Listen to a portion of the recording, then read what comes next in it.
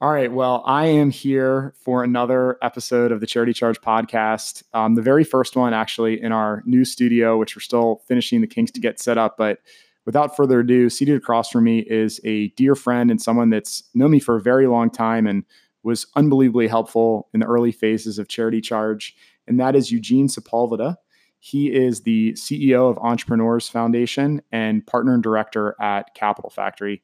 Eugene, thank you so much for being here. Stephen, I love being the inaugural guest in your new spiffy room. Well, we had to start. It still needs to be organized a little bit, but yes, fortunately, with blue walls over here, and this will be a good space. We got the accent, but we've got a bunch to build out. So fortunately, it's just the audio, and people can visualize it with their minds as they wish. There's a bunch of things that I wanted to discuss and chat about, but for anyone that's not familiar with you and your background, I would say this before we get into the formal interview. Eugene is someone that is the consummate person involved in the community here in Austin. He has done so many things. In fact, I think the city at once had a Eugene Sepulveda Day that I'm familiar with. But do you mind just briefly talking about a little bit your role at Entrepreneurs Foundation and what they're doing in the community, and then also a bit about your role and what Capital Factory is all about? Sure. Well, in 2005, I was teaching at the University of Texas, and that was after having been Austin's first tech banker, and then helping launch a semiconductor startup. I was teaching at UT for 7 years, and friends said, "Hey, would you take a look at the Entrepreneurs Foundation? Tell us what we ought to do with it." It had gone through the 2001 tech bust after being established in 1999 with extraordinary expectations, as we all had. And so I said, sure, I'll do this for 6 months part-time. It's been 13 years. I'm still doing it part-time. And what I found is the Entrepreneurs Foundation was set up to help entrepreneurs, get involved philanthropically and civically in our community. And before 1999, we really weren't. The entrepreneurial community was nose to the grindstone. We had borrowed money, even though it was in the form of preferred stock. We didn't have a lot of money to give, but we did have equity, so we were setting that aside. Fast forward, that evolved to teams getting involved in the community from a volunteer perspective, even further, kind of learning the intellectual capital of the community, in addition to the financial capital. So we took on some big projects like Houston Tillotson's first or most important strategic plan. Got to give a lot of credit to McKinsey, who came in and helped us with that. First neighborhood plan in East Austin, which was the Chestnut neighborhood. That's unbelievable. I never knew you were a part of that. We did that. We helped develop the MLK Metro stop and gave Creative Action Project, People's Fund, and Sustainable Food Center their lots. I was just over there the other day. Yeah, it's amazing what's now blossomed out of that, which, not to get on a tangent because I want you to keep going where you're going, but I think is the economic impact that happens when you start and seed something, just in a micro point of what's evolved all around there. And it's amazing to learn that you were the foundation and the Meredith. Yeah, the Meredith family started it, but they asked Entrepreneurs Foundation and then especially my class that I was teaching at UT to get involved and help plan that. So in the intellectual capital, we adopted all the breast cancer service providers in 2006 through 2008 to help them further tease out what it meant to serve women and men with breast cancer in this community. It was at the same time that the back then Lance Armstrong Foundation was coming to creating the term survivor rather than patient or someone that had been cured. Since even if you are no longer facing cancer today, you still have issues to address. So we did that and left them with the Mamma Jamma Ride Against Breast Cancer, which is coming up in a few years or a few weeks. That's you guys? Yeah, we helped them start that. I'm so happy we're chatting about this. I mean, you guys are way too humble. This is unbelievable. Well, I'm familiar because here's the interesting perspective for people that are listening along. I'm familiar with these things as just a citizen and a resident, when you talk about the neighborhood or you talk about Mamma Jamma but I had no clue, that it was Entrepreneurs Foundation behind it and your work and, your team's work and board and everybody over these years. Yeah, we had great fun doing it. It's awesome, the relatability. Then amazing. The other one we did for 6 years was youth entrepreneurship. My friend Joe Lamont was... I think I know where you're going to go on this. Is this the Lemonade Day? Yeah, Lemonade Day. So that's where I initially, years back, got involved and, had volunteered at. Oh, is that right? With, I think, with Lee and Shobi. I remember one time going up, you guys were doing something at the Dell Diamond up in Round Rock. Exactly. And, Well, 95,000 kids participated in that. They raised $1.7 million.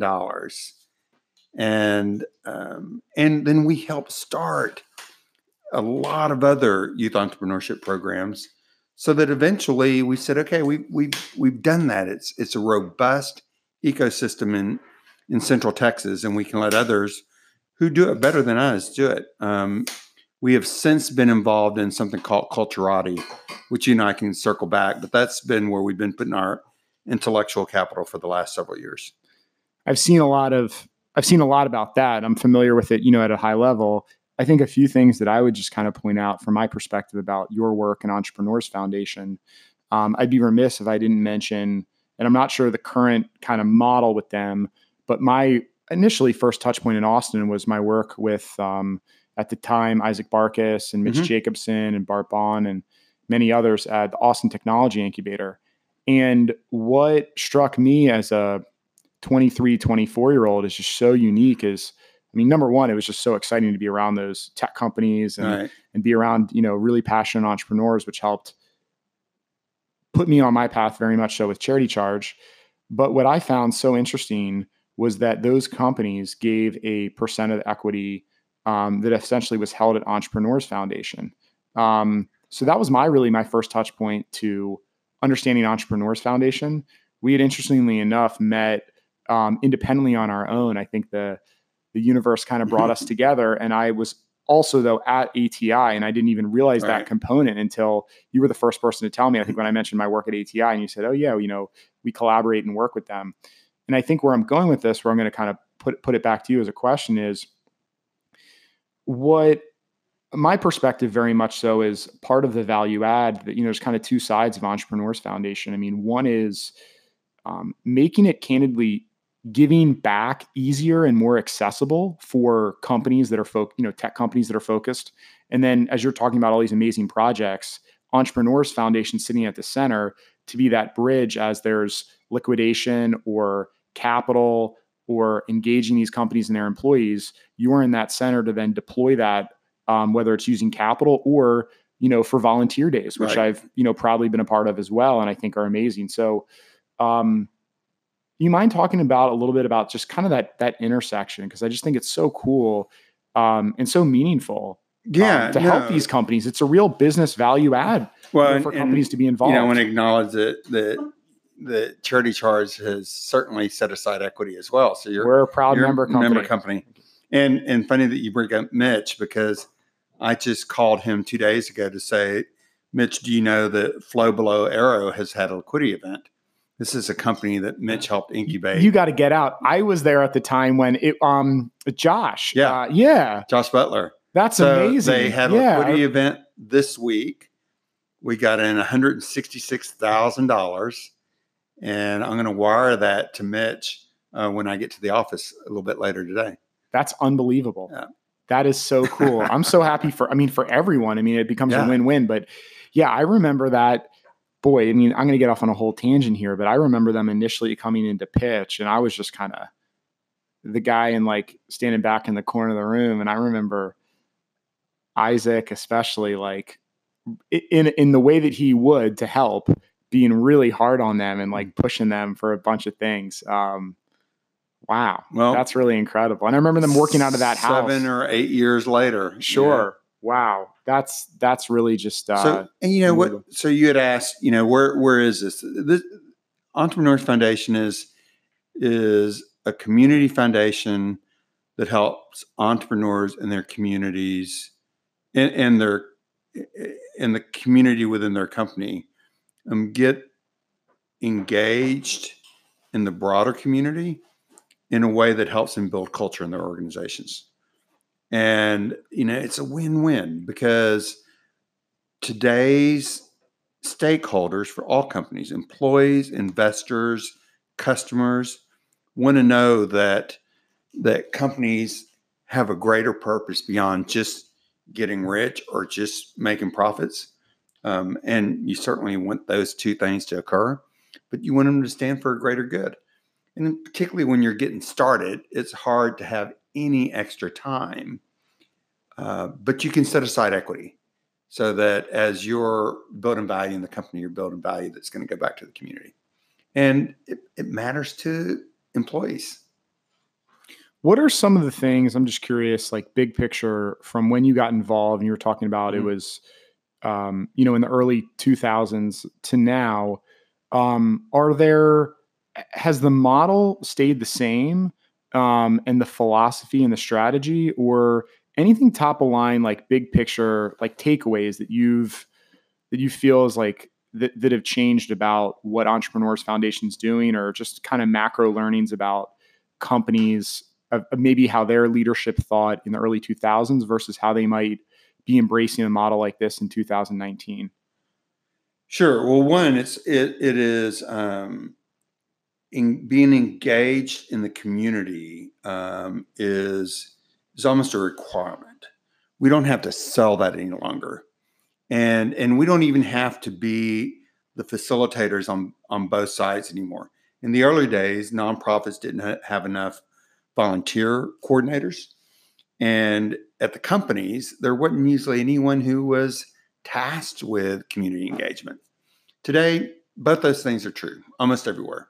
Once you get to 14, 15 people, the size of the company where you hire an office manager, your office manager almost is the first person that takes on this role, or your HR person if you happen to hire an HR person early. What's not as easy to do today is to convince people to set aside equity. In the old days, it was almost all Austin investors. They knew the Entrepreneurs Foundation. They knew the pitch. They knew the ROI. And today, that's a little bit harder to sell to investors from either coast, saying, "Hey, let's put 25 basis points or 50 basis points of warrants in a pool that will benefit the community." They're like, "Hey, when y'all get rich, y'all give to the community because it's not my community." Mm-hmm. But really, I tell you, what you always know is the best companies kind of do this in their sleep. They're the easiest to sell. So Joe Aragona at Austin Ventures and I used to laugh. He'd look at our success rate, the percentage of the companies that had positive liquidity events versus the percentage of the companies that a VC invest in. He goes, "Why is y'all's percentage so much higher?" I'm like, it just, karma, if nothing else. But really, it is the insightfulness of those CEOs and those boards that say, this is a good thing to do.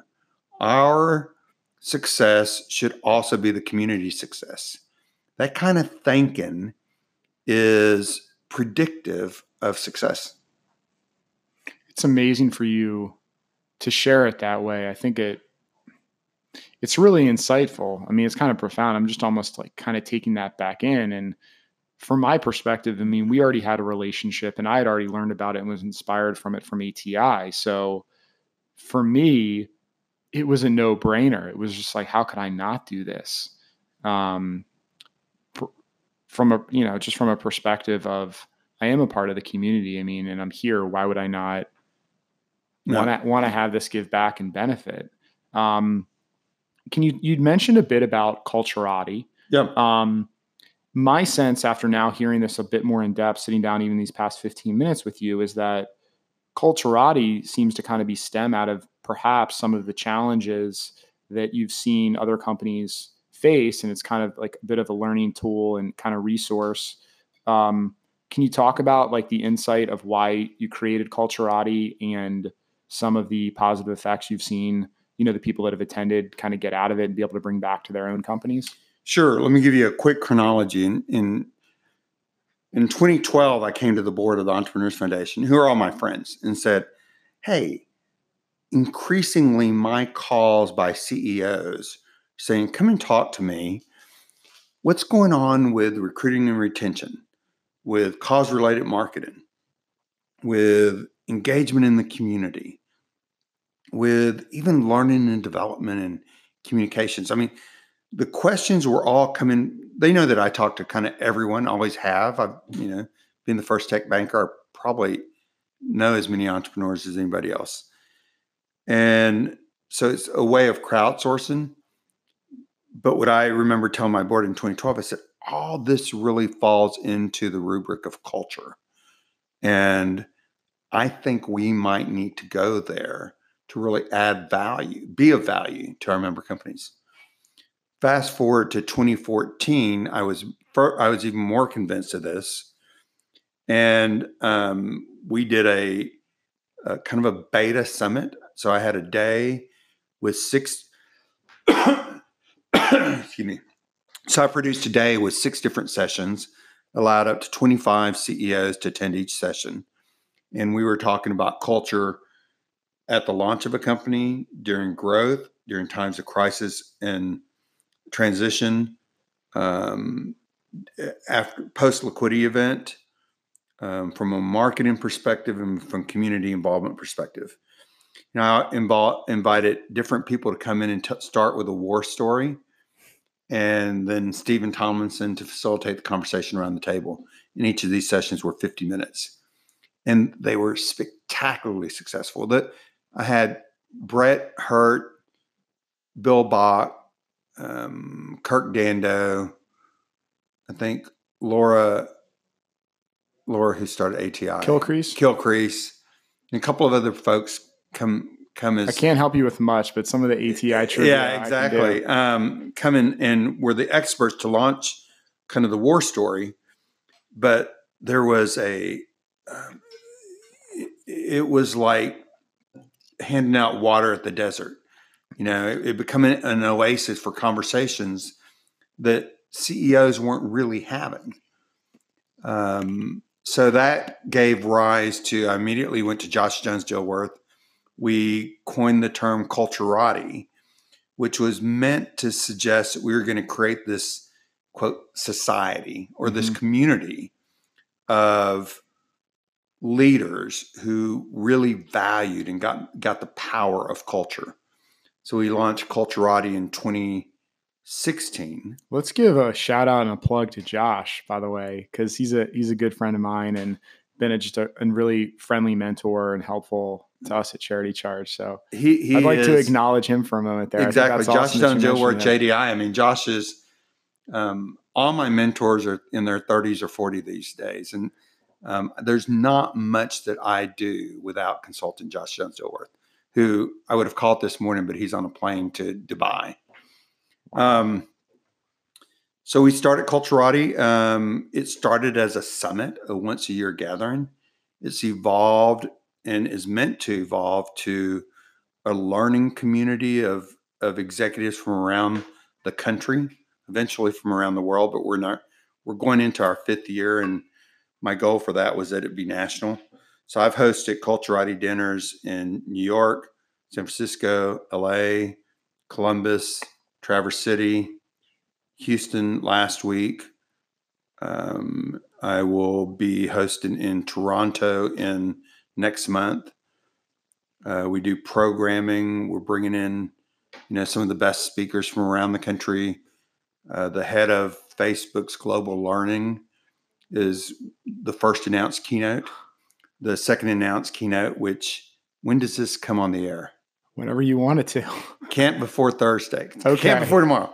So tomorrow we'll announce that Arlen Hamilton, the founder of Backstage Capital, will be a keynote as well. We are. I told you all, if you didn't know about Eugene, he's a heavy hitter. So this is incredible. I had no clue all this was happening. The theme for Culturati, January 26th, 27th of 2020, and there's more on our website, culturatisummit.com, is around leadership, but hierarchical leadership as we understand it, individual leadership, myself as a leader, organizational leadership. So our company, what's its responsibility? And, increasingly the American public expects companies to take stands. Investors, from Larry Fink, the BlackRock, most important institutional investor in the world outside of sovereign funds, and 76% of institutional investors expect companies to take societal political stands. It's not coincidental, and it's not against self-interest that Walmart is taking a stand about handguns and ammunition, nor that Target took a stand around transgender rights. Increasingly our employees, our customers, and our investors are saying, in this crazy, chaotic political environment, we're relying on corporations who the U.S. Supreme Court says are citizens. I may disagree with that, but for now, they're citizens. They're citizens with outsized influence in our world. Therefore, they must have outsized responsibility. And you see them stepping up. That's the first time I would see the positive in that statement. I mean, it's interesting to think of companies as citizens, just to humor the point or whatever. And I'm nodding my head right along with what you're saying, and you see it. I think it's really interesting how, at the end of the day, when you play it all out, what the consumer demands drives decision-making. Right. And how we can appeal and benefit and serve our customer. I mean, and you see that in a lot of different ways with companies doing it, but then that's a whole aside we can go to about how customer demand dictates, Isn't it kind of a foundational premise of Charity Charge when you got started? No, very much so. But I also look up to companies like Zappos and Amazon and other ones that have just been absolutely obsessed on providing as much value as possible to their customer. And if they can make them happy, then their business is going to prosper. And then the flip side for sure about giving back. I mean, of course, I don't want to take away from that right. Well, you can see it at the extreme. I mean, look at where Walmart was 10 years ago, where you and I wouldn't be caught dead in there because it was antithetical to who we wanted to present ourselves as, or, but then they started doing better about workers' rights and overtime pay and benefits.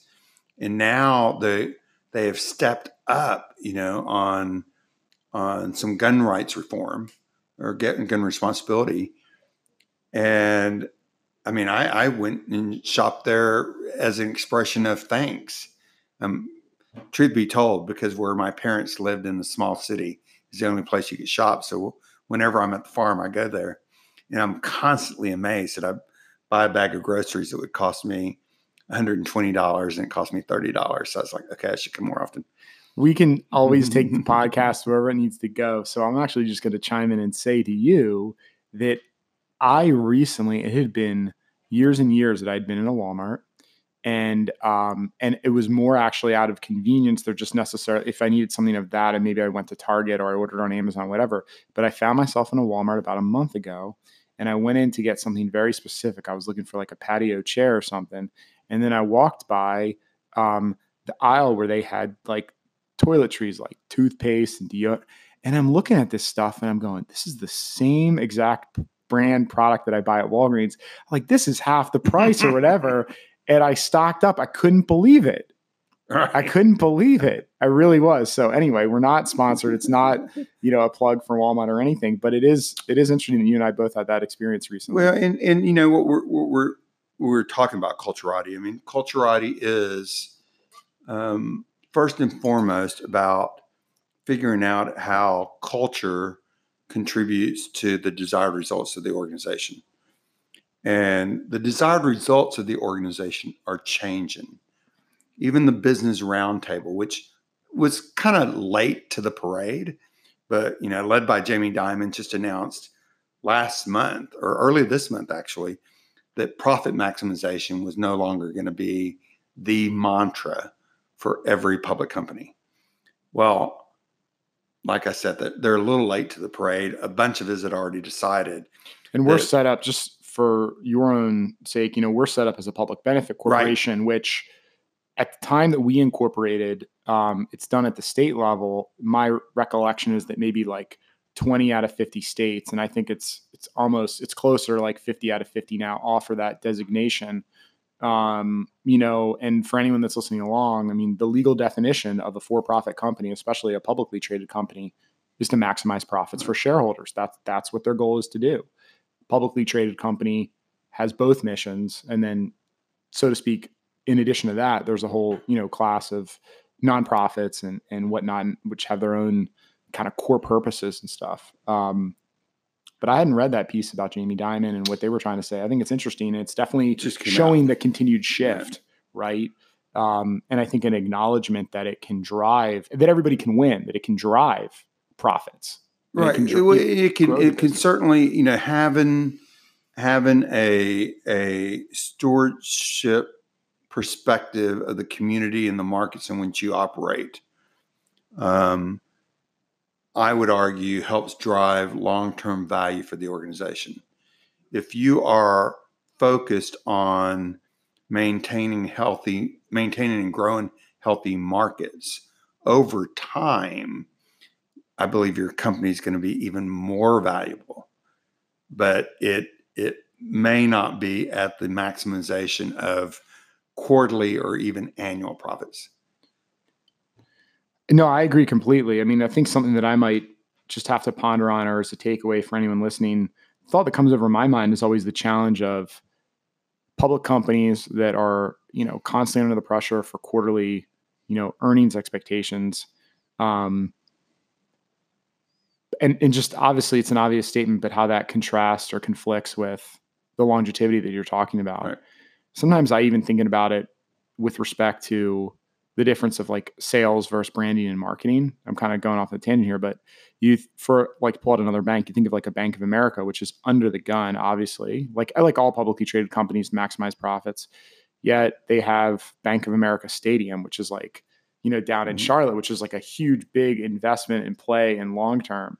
So it's a little bit of an aside, but this whole conversation was just amazing. I think kind of taking it back full circle, the things that you shared about Entrepreneurs Foundation are so inspirational for me. And it's made me really realize, just being a citizen in the community here, how much your work has gone to benefit, everyone and the things that, I'm used to. So I think it's really just wonderful. And I thank you so much for the work that you've done and that you're continuing to do, because so many people and organizations are prospering because of it. And I think the value add for the companies in the area is just such a no-brainer. So I just say to that, and I think you had maybe mentioned it before, but if there's anyone listening that either works for a company and maybe wants to suggest it to their leadership, or executives at a company in Austin that are listening, should they go to your website? What would be the first way that they would kind of learn more and potentially engage with y'all? Yeah, you go to entrepreneursfoundation.org or culturatiSummit.com, and you can contact me at Eugene at avporter.org. That's wonderful. Well, Eugene, thank you so much for being on. And to everyone that listened with us, thank you so much for being a listener to the Charity Charge podcast. I want to give a quick shout out at the end of this one to Ryan Burke up at Commerce Bank. Thank you so much for your help and letting us know that you're a loyal listener. Take care.